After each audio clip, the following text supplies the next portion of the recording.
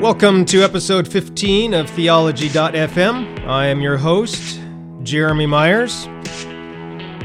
In this episode of Theology.fm, Darren and Hans talk about something I've often toyed with doing myself, but I've never really seriously considered doing, mainly probably because I don't have the time or energy to do it because of my full-time job. But it's something I've always sort of been hoping or dreaming that I would hear of somebody else who did it. And now, Darren and Hans are planning on doing it. What is that? What am I talking about? Darren and Hans, and one of their other friends, is thinking of planting a church with the purpose of helping people get a revelation of God to help them see they don't actually need that Sunday morning style of church anymore. In other words, they're going to start a Sunday morning service to help people see that they don't need a Sunday morning service. It's a church to help people see that we don't need to attend church because we are the church. In my book, Close Your Church for Good, which actually hasn't even been published yet, but make sure you sign up over at redeeminggod.com/subscribe to get updates for when it's out. I hope to publish it later this year, so you can get updates over there on that. But in that book that will be coming out later this year, I've been writing it for 7 years, by the way, writing and editing. Anyway, I write in that book, you will see I write in that book, about how I think that all church plants and all church programs should have an expiration date on them.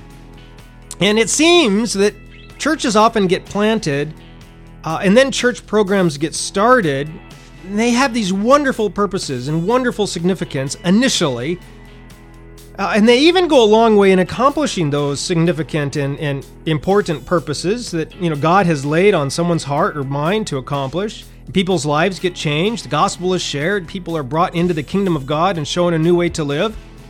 But then what happens over time is, as the church continues on, or the program is not canceled, it completes its purpose, it serves its purpose, but then it just continues on forever and ever and ever. So I write in my book, this Close Your Church for Good book that will be coming out later this year, hopefully. All this can be avoided by planting churches or only starting church programs if we begin with the end in mind. If we firmly and resolutely stamp an expiration date on whatever church plant or church program we start. Anyway, I've never really seen anyone actually do that, but it sort of sounds, by what Darren and Hans describe in this podcast I'm going to share with you today, that this is what they are thinking of doing when they plant their church in Tacoma, Washington. They know that most Christians feel they absolutely, positively must attend a Sunday morning service activity in order to be pleased and accepted by God. And they also know that the message about living in a genuine day-to-day relationship with God outside the four walls of institutional Christianity is really not something that most Christians are prepared to hear. I think that most Christians feel the sense, the tugging, the pull of the Holy Spirit of what Jesus is doing in this world on their heart and mind to sort of break out and try something new, but they're just not ready. They're maybe too afraid, or they just have that sense of guilt or responsibility that they must be involved in that Sunday morning activity that most people call church.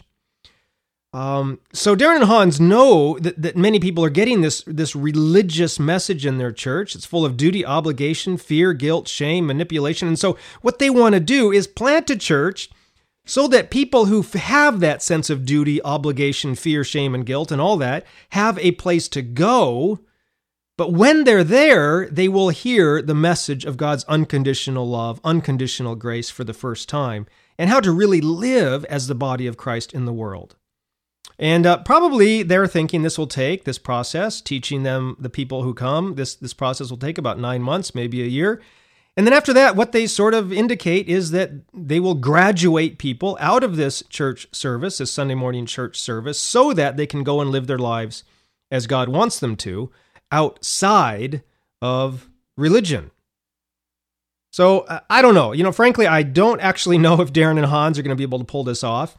But I'm going to love watching them try and maybe learning along with them as they do. If you're confused really about what I'm talking about, how this would work, how they would do it, the podcast I want to share with you today sort of introduces some of this. They don't give a whole lot of details, probably because they don't really know a lot of the details themselves, but there is enough just to explain sort of the what and the why. And I find it interesting, and I think you might too.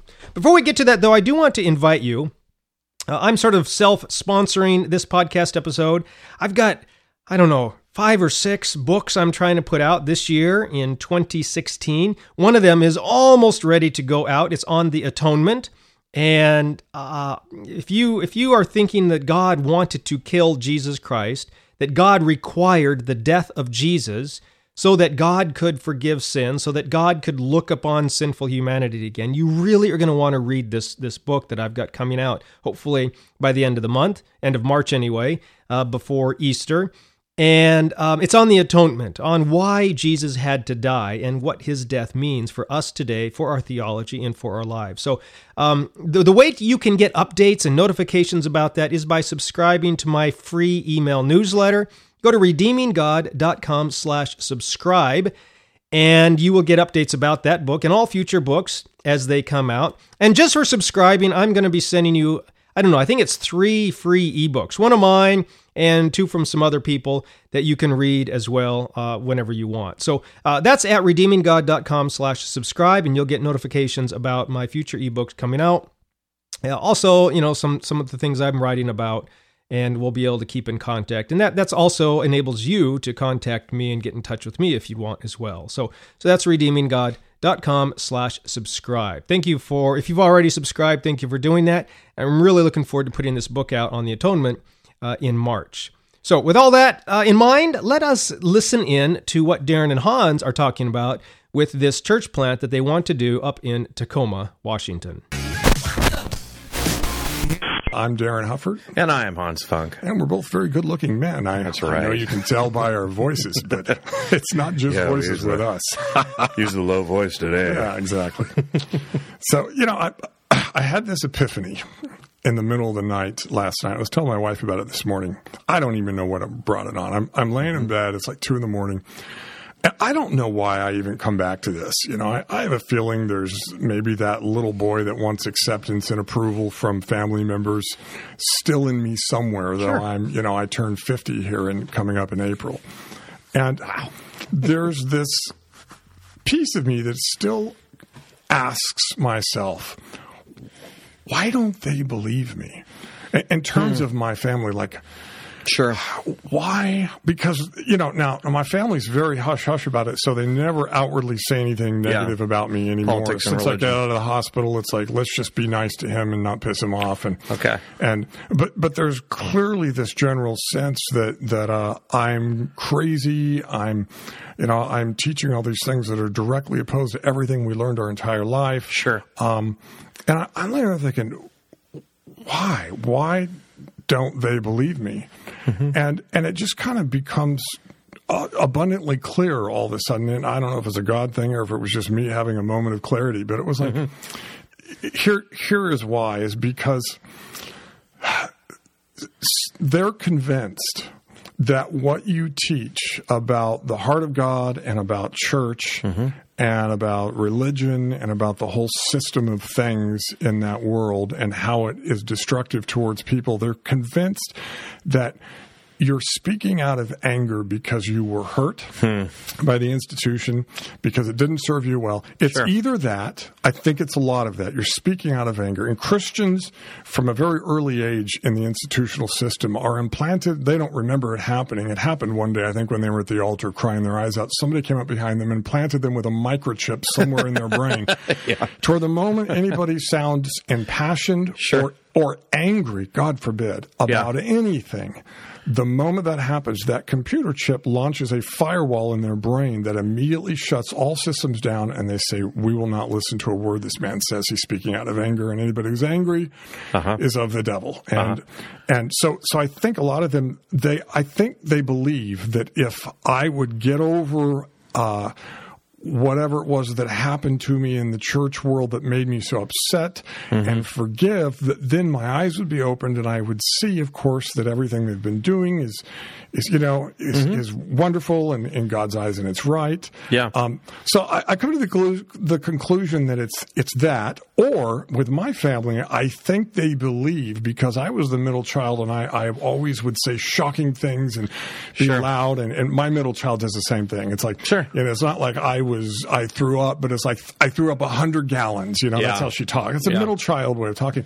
And I think part of them are convinced, well, he's trying to be loud. He's trying to shock people. He's trying to draw attention into himself. He's trying to cause controversy. And when he sees that, he feels a sense of power. I know that's what they would say. If you could get into their brains. The middle kid syndrome. Right. Yeah. But everywhere in them, there is a clear defense system that's set up against hearing this from me that says, we won't even listen to what he's saying. Basically what I said to my wife was, I said, I don't think that they've ever really considered that this is what I really believe. I think they think I believe it because I'm mad, or I believe it because I want attention. I know how they see me. So, but I don't think they've ever stopped to really consider, I really believe what I'm saying. And anyway, having said that, let's lay that off to the side here. I announced on my Facebook page. Those of you who are on my Facebook page, that Hans and Brandon and myself are talking about, doing something. I'm very vague on it and everything. And so we'll kind of announce, this isn't an official announcement. This is more or less the idea that the three of us are kicking around. And I would love your comments on the page. I would love to know what people think. Some I suspect will be completely against this idea. Others I think will be all for it, But we're talking about starting something like that will look like a church. Yep. And anybody hearing that from me is like, oh, great. Wah, wah. And I understand that, Sure. But I have a passion to spread this. Hans, you have a passion, I know, to spread this. I know Brandon does. Brandon's chomping at the bit. And really, it's like, okay, here we live here in our town. And the fact is no one is going to hear this unless they either tune into our podcast show or happen to fall upon, the very few books that are teaching this, or they happen to accidentally knock on my front door. Sure. Trip, slip, and fall into the Hufford residence. Exactly. Or knock on your door, or knock on Brandon's door. Yeah. And it's like, I happened to stop into a church several months ago. I went into a Sunday school class, and I was so sickened by what I heard that when I came home that day and I told my wife, I do believe I have to start something that looks like a church, smells like a church, and has every apparent. And the reason is because I do not believe that people will come to hear me speak if they think it is anti-church, which it's not, because that computer chip in their brain is ready to shut down at any sign that you're going to lead me astray.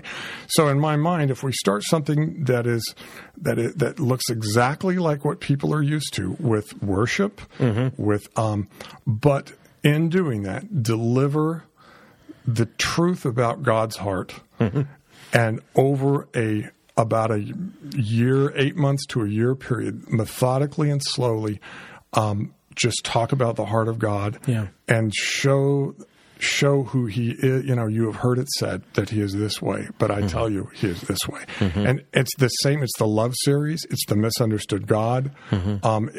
And my plan is, and what the three of us have talked about, is to slowly not preach an anti-church message at all, but preach a this is who he really is message. And in getting that revelation, they themselves will come to their own conclusions. Yeah. But then after a year of this, or 8 months, or however long this would take to bring people through, to walk them through this, basically stop it, take 3 months off, and start the same I love thing. that idea. Yeah. So it's not something that, okay, you got to keep coming. I mean, you graduate at the end of this time. You want to go back? You're welcome to go back, but now you'll go back with a whole new understanding. You won't go back with this mentality that, I got to go to church or God will be mad, or I got to give my money or God will turn his back on me. Sure.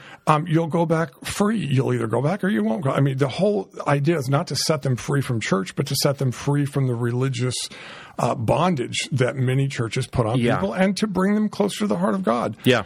And so, anyway, I love people's ideas. But anyway, my purpose in even telling the story at the beginning is, you and I were talking before we even got on here, is,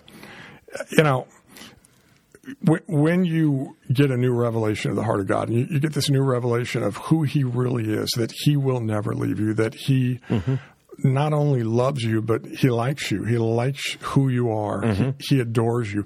When you start to really grasp that and understand that, you begin to look back at the way you were raised religiously, and you begin to say, whoa, wait a minute. This is not right. And you begin to see it quite clearly, and it just happens naturally. But then once you do that, a couple of years go by, and then you just very flippantly say, religion kills you, it destroys you, and you just talk this way all the time. So it's very tempting whenever you approach people, that's your message, that religion kills, religion controls, all they want is your money. And that's not the message. The message was, who is God really? Yeah. And that's what we're wanting to provide people the opportunity to hear by creating an environment that they are comfortable with. That will be a church that they can come to. Now, we all know that we are the church, but creating something that they will be comfortable going to without feeling like they're betraying the way they were raised, and then slowly and methodically changing their hearts about who he is, and taking out the fear and replacing it with certainty. And anyway. Well, I don't know that I would have the capacity to say a lot of things nowadays that are in my heart about church or the Bible or whatnot, if I hadn't had the opportunity to verbally process it with you, with different people who I love and care about and are open enough not to be absolutely, dogmatically attached to their doctrines. And I feel like from pastors, a lot of pastors I know would benefit from actually getting to question things that they've had to live with for years and they know are just not. Yeah. They know that the only way that this works is if everybody believes it, and if everybody doesn't believe it, it doesn't work. Yeah. And that's not real.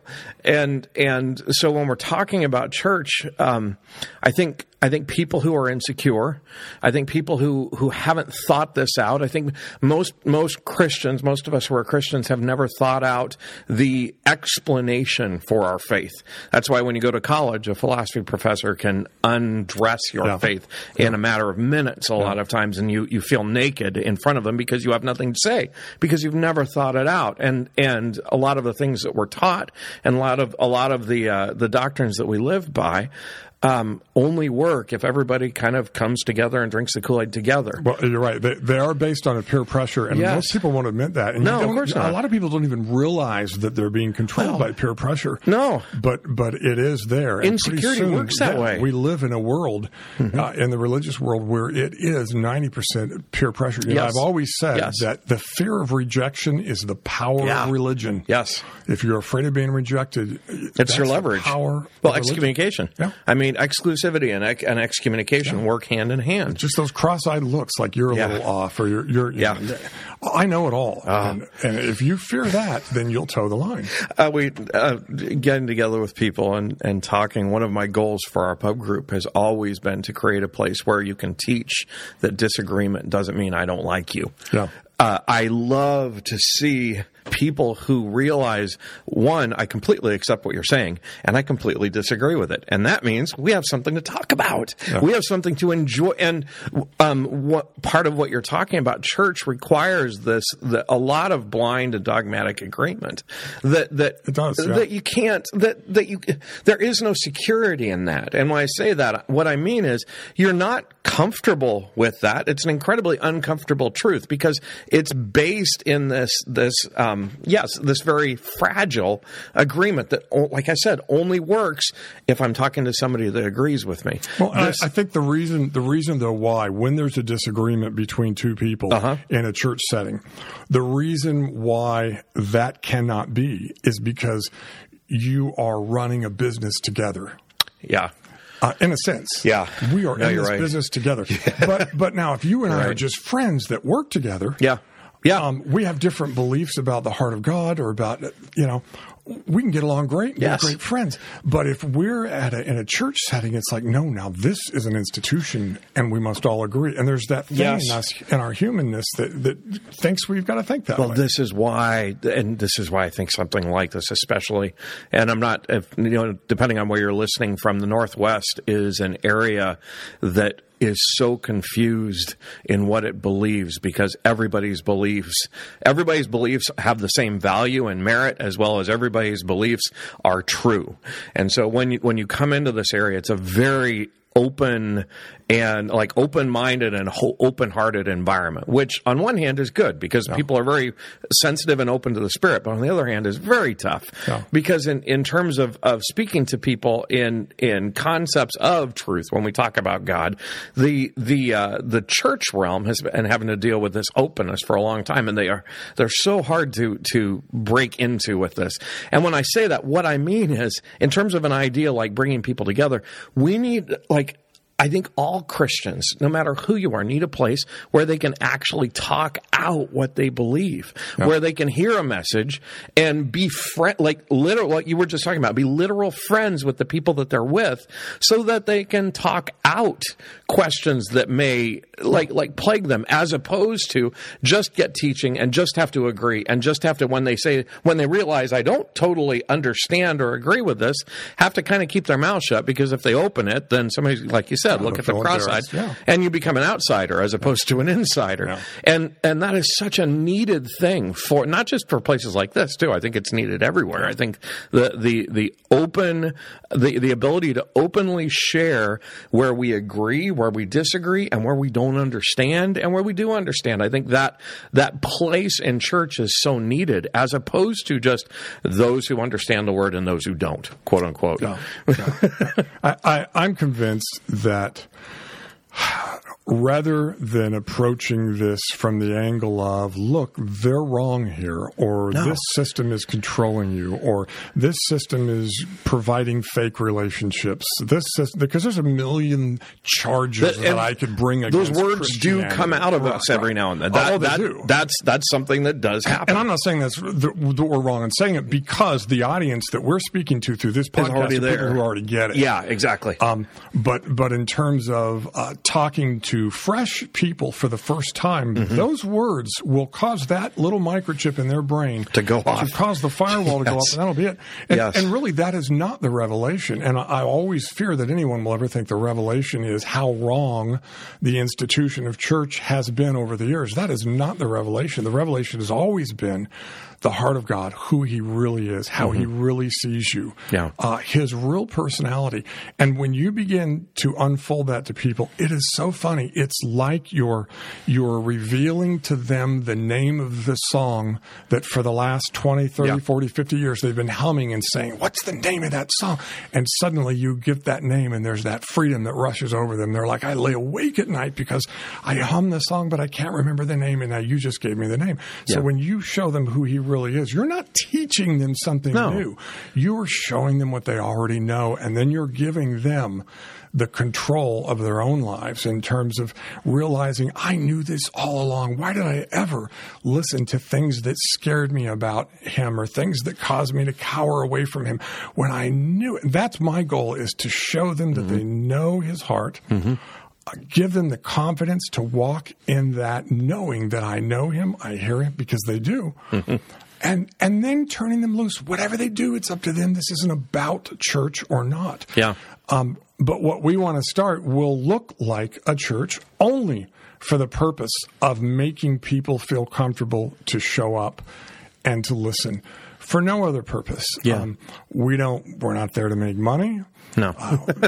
We all have our own incomes. We're not worried about that. Whatever comes in is just there to pay for the ability to do it, which will be very, very minimal cost. Yeah, exactly. Exactly. We're not there for any control. We don't want to start counseling services. No. In fact, the opposite. And there's no part of me that wants to take on the traditional pastoral role where I'm visiting Grandma Smith in the hospital. I don't know your Grandma Smith. Your Grandma Smith wants to be visited by you, not by me. That's right. I don't want to start marrying people and burying people. All of that stuff we're gonna sort of distance ourselves from. But anyway, these are the ideas we have. We haven't done it. We're in the talks of it. Yeah.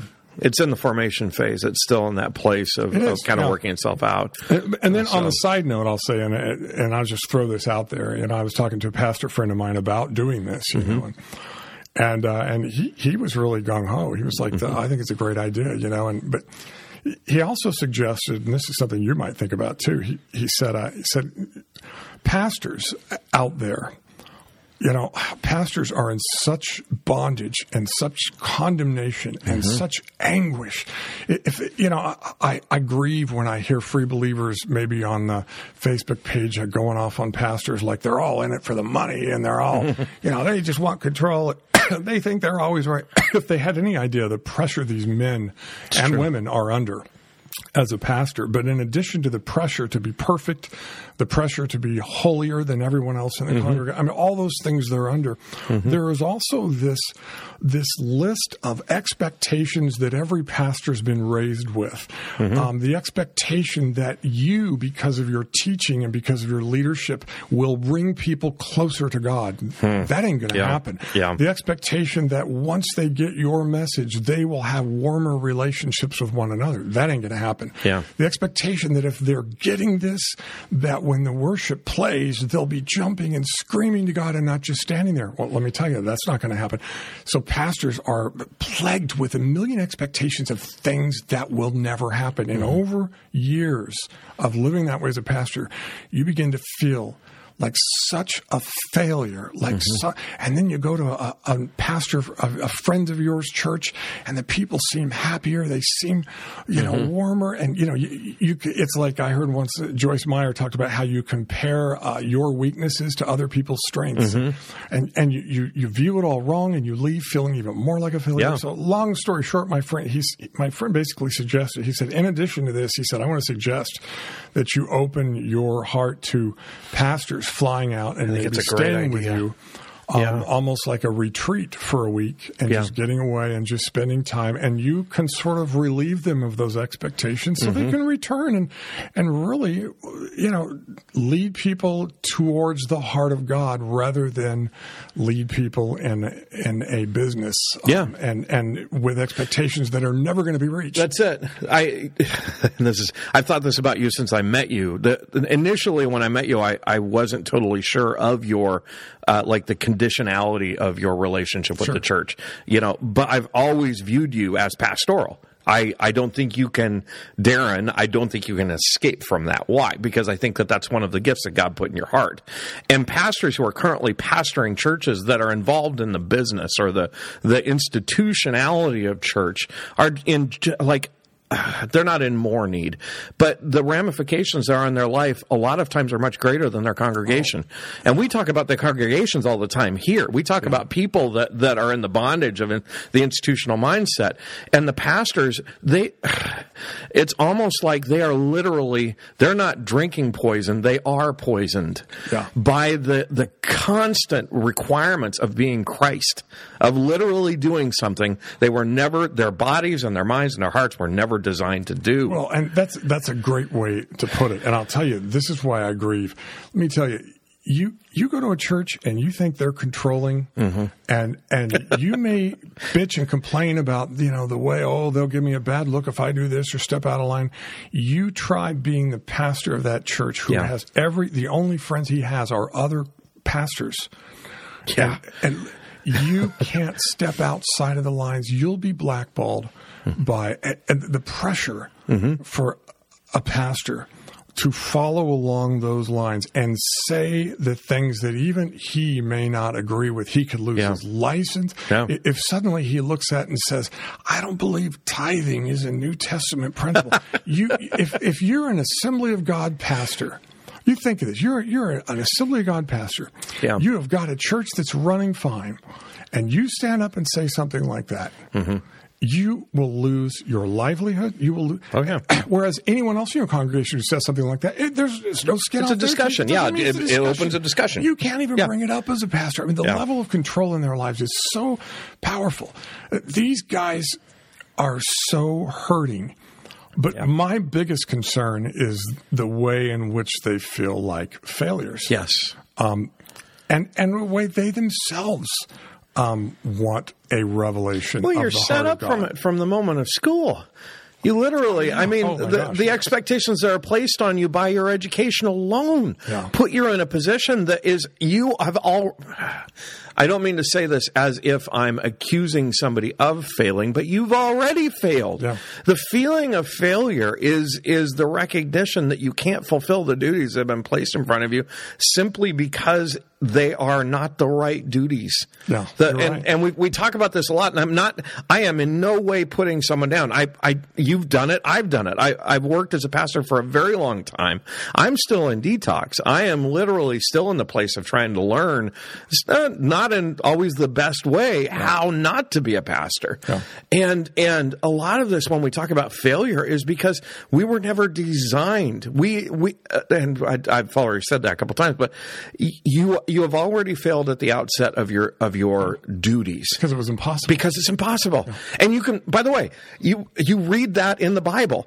You literally read these words. The Bible that is accepted as the cornerstone of our philosophy and of our call, you read those words, and yet there are so many different ways to sidestep those words and sideline them and put yourself in that place of constant, almost like depression, because you can't get what you need. It's sitting out there, and you watch people who.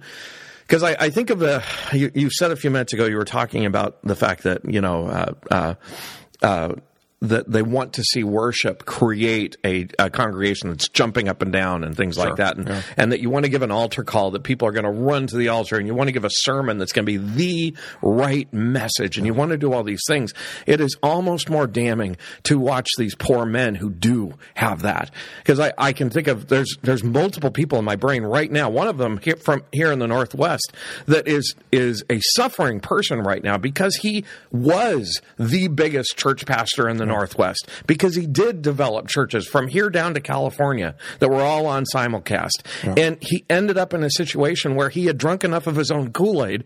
And by the way, I totally believe in this guy. Mm-hmm. I think he's a wonderful man. I love his sermons. I think he's provocative. He's a Calvinist, so I don't totally agree with him, but I mean, like, I connect with him. And yet, success is almost more damning in this situation than the failure, because what you end up is, I agree. It insulates itself. You end up insulated from the reality that what you're teaching is not Christ's and God's heart. It's something else. Well, and here's the thing. Success, whenever you see a guy like this successful, that successfulness is always defined in terms that are not heavenly definitions of success in this area. Yeah. People jumping around during worship, let me tell you, you may visit a church like that and say, wow, this place is alive. Look at these people. Their hands are in the air. They're crying. They're sobbing. But you don't realize, and this is, people may not like this. You do not understand the degree of manipulation that went into making these people do this almost like show dogs, so that when you visit, it appears the way it appears. Sure. And I have seen it. I have watched it, where you show up to these churches and people are doing this, and at first you're mesmerized. It's like something's happening. I'll tell you what's happening is, before you got there was such a level of manipulation put on those people to where they're doing it just for years, to please him. They are nothing but a circus act. I know. I would even say generations. For generations, those manipulative The name that just came to mind is not church. The name just came to mind was Bon Jovi. And I was thinking, when I pay for a ticket to go to a Bon Jovi concert, and I'm from the 80s. I mean, I was born in 1970, so I was a teen in the 80s. And so Bon Jovi was the type of thing that I loved. I mean, Journey. In fact, if I could transport back and buy a ticket in like 1983 to a Journey concert, I would be in hog heaven. Yeah. I would never sit down. Yeah. And it wouldn't matter, because I was at the Journey concert in 1983. It wouldn't matter who the openers were. It could be like the worst openers on the planet. I'd be standing because it's Journey. I'm here for Journey. Like old Chicago, the old Peter Cetera Chicago. I'm thinking of these bands that I liked. Okay. There is no manipulation in Journey standing up there and singing. Right. There is manipulation in a way. I mean, we sing, we do things that make you like the music, and you paid for a ticket to come in here. Sure. And when I leave, there is no expectation that Journey places on me to do anything. Yeah. I got what I wanted. They gave me what I wanted. I gave them what they wanted. I buy some merch. I gave them more of what they wanted. Yeah. And we both leave where the transaction has occurred and is closed, and until I buy a Journey album or something like that, or whatnot. The challenge of what we're talking about in church is that the transaction that's happening is not the worship, and so much of what we are talking about in terms of being set free is to understand the transaction that's occurring. That God does not want worship. God wants your heart. No. And if worship is part of your deal, like I personally am a very musical person. I still listen to worship music. I still sing in the car. I do not need a worship service to find my place of musical worship. Why? Because that's my cup of tea. I've got a good friend. Well, what? I'm sorry to interrupt it, but because I think most people listening to that would say, yes, I agree with that. But if you're going to a church where the worship is the big deal, it is always that temptation to say, why am I not jumping around like these people? And Meg be embarrassed. Meg had to deal with that. Yeah, like I feel bad. And you're going through this whole game. I love him. I worship him. I was in the car today, but now here, no, you're right. Doesn't seem right. You're right. That's true. But that's because the transaction that's occurring isn't worship. Exactly. The worship that happened in your car was worship. Right. It was. There was absolutely no. There was no condescension when you didn't do what was required. Right. And there's no manipulation when you do what they want. Right. Meg and I, and we went the whole route on this because we were raised assemblies. We were both raised in a very Pentecostal Assemblies church, and we were at South Sound, and we were doing our thing, and a good friend of ours who was the worship pastor for years, Art Williamson, was up front, and Meg and I were driving home after church, and it was a what I would call a great worship set. And Meg said, I just didn't feel it. And we got into a conversation about her style of worship. Her style of worship in church is not bouncing around. No. And it's not even singing. She doesn't enjoy singing with other people. Right. She enjoys just standing there and listening. And she's been chastised, and she was a pastor's wife. Yeah. She got chastised by another pastor's wife once. And because she's not being expressive and performing for other people. And I think pastors, wives in particular. That's the other side of this. Oh my gosh. They need a retreat. because they have given themselves over to if we're doing a good job, these people are going to be expressive naturally in worship. So you find yourself berating them, saying, what's wrong with you people? Yes. Yeah, because you're taking it on yourself like this is your fault. Yes. And this weighs heavily at the end of the day, and it begins to destroy you over time. This is why pastors and their wives are so broken. What they need is someone just to talk to who's not going to tell them, quit your job. No. Go start it, but somebody who's just going to understand and help dismantle this way of thinking that we were raised with in that world. Yeah. Bottom line, I mean, the several things we talked about today, both of our hearts are the same in the fact that I just want to bring relief to people who are struggling, people who are in bondage. I was in religious bondage like I can't even describe to you the first 10 years of my Christian walk. Yeah. And now when I see it in anyone, I do whatever I can to take the load off. It's the only thing in my mind. And I even find myself, in fact, I was talking to a guy, crazy story. He was taking me to the airport, a very close friend of mine. I was in California last week. He's taking me to the airport, and he was telling me about this man he worked with for years. It was his boss and how close they were. And this boss just loved my friend, just loved him. And his boss later, they knew each other for years and ended up getting sick, and finally he died. And all my friends came to him and said, "Did you tell him about Jesus?" And he's like, "It wasn't like I really had a chance." And you could see him doing what we all do. Like, "Oh no, he's in hell now because I didn't tell him about Jesus." I could see him doing that because we've been trained to think that way, that God left the eternal salvation of this one person's soul in the hands of another human being, which is just audacious. But we're taught that. Yeah. And I can see my friend in his heart saying, there was never really an opportunity where it would be appropriate. And I totally get what he was saying. Yeah. And I finally said, "You know what?" I said, "Listen," I said, "I remember Jesus saying to the people once, he said, 'If you've seen me, you've seen the Father.'" Yep. I said, "I don't know." I said, "I'm not even bringing out a new teaching." Yeah. I said, "But I know this, that this man looked at you and knew you and loved you." And I said, "If he's seen you, he's seen Jesus." And in the end, it may be that his adoration of you was an acceptance of Christ. I don't know. Some people may get mad.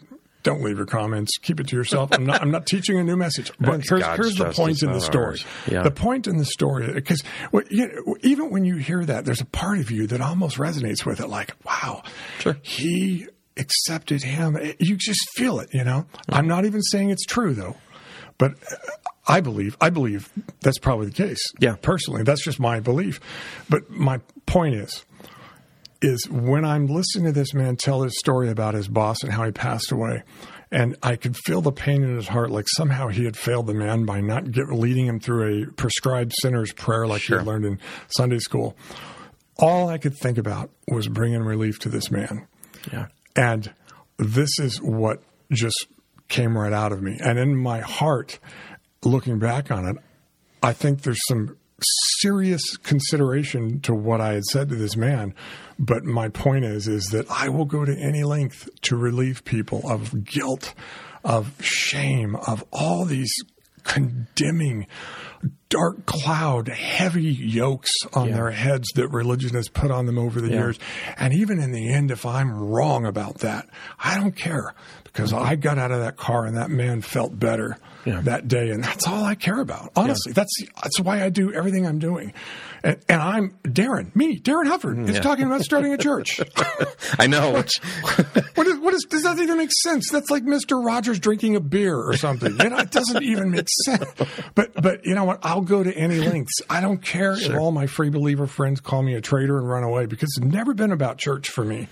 This is about helping people and relieving them from the bondage. And I know your heart's the same, and I know Brandon thinks the exact same way. So there's just the picture that's in my head is the father of the prodigal son just standing and not requiring his son to go through a bunch of steps, and not requiring his son to feel the shame of his incredibly rebellious acts and his selfishness and his arrogance and all that. But just when he comes back, it doesn't matter. You're my son.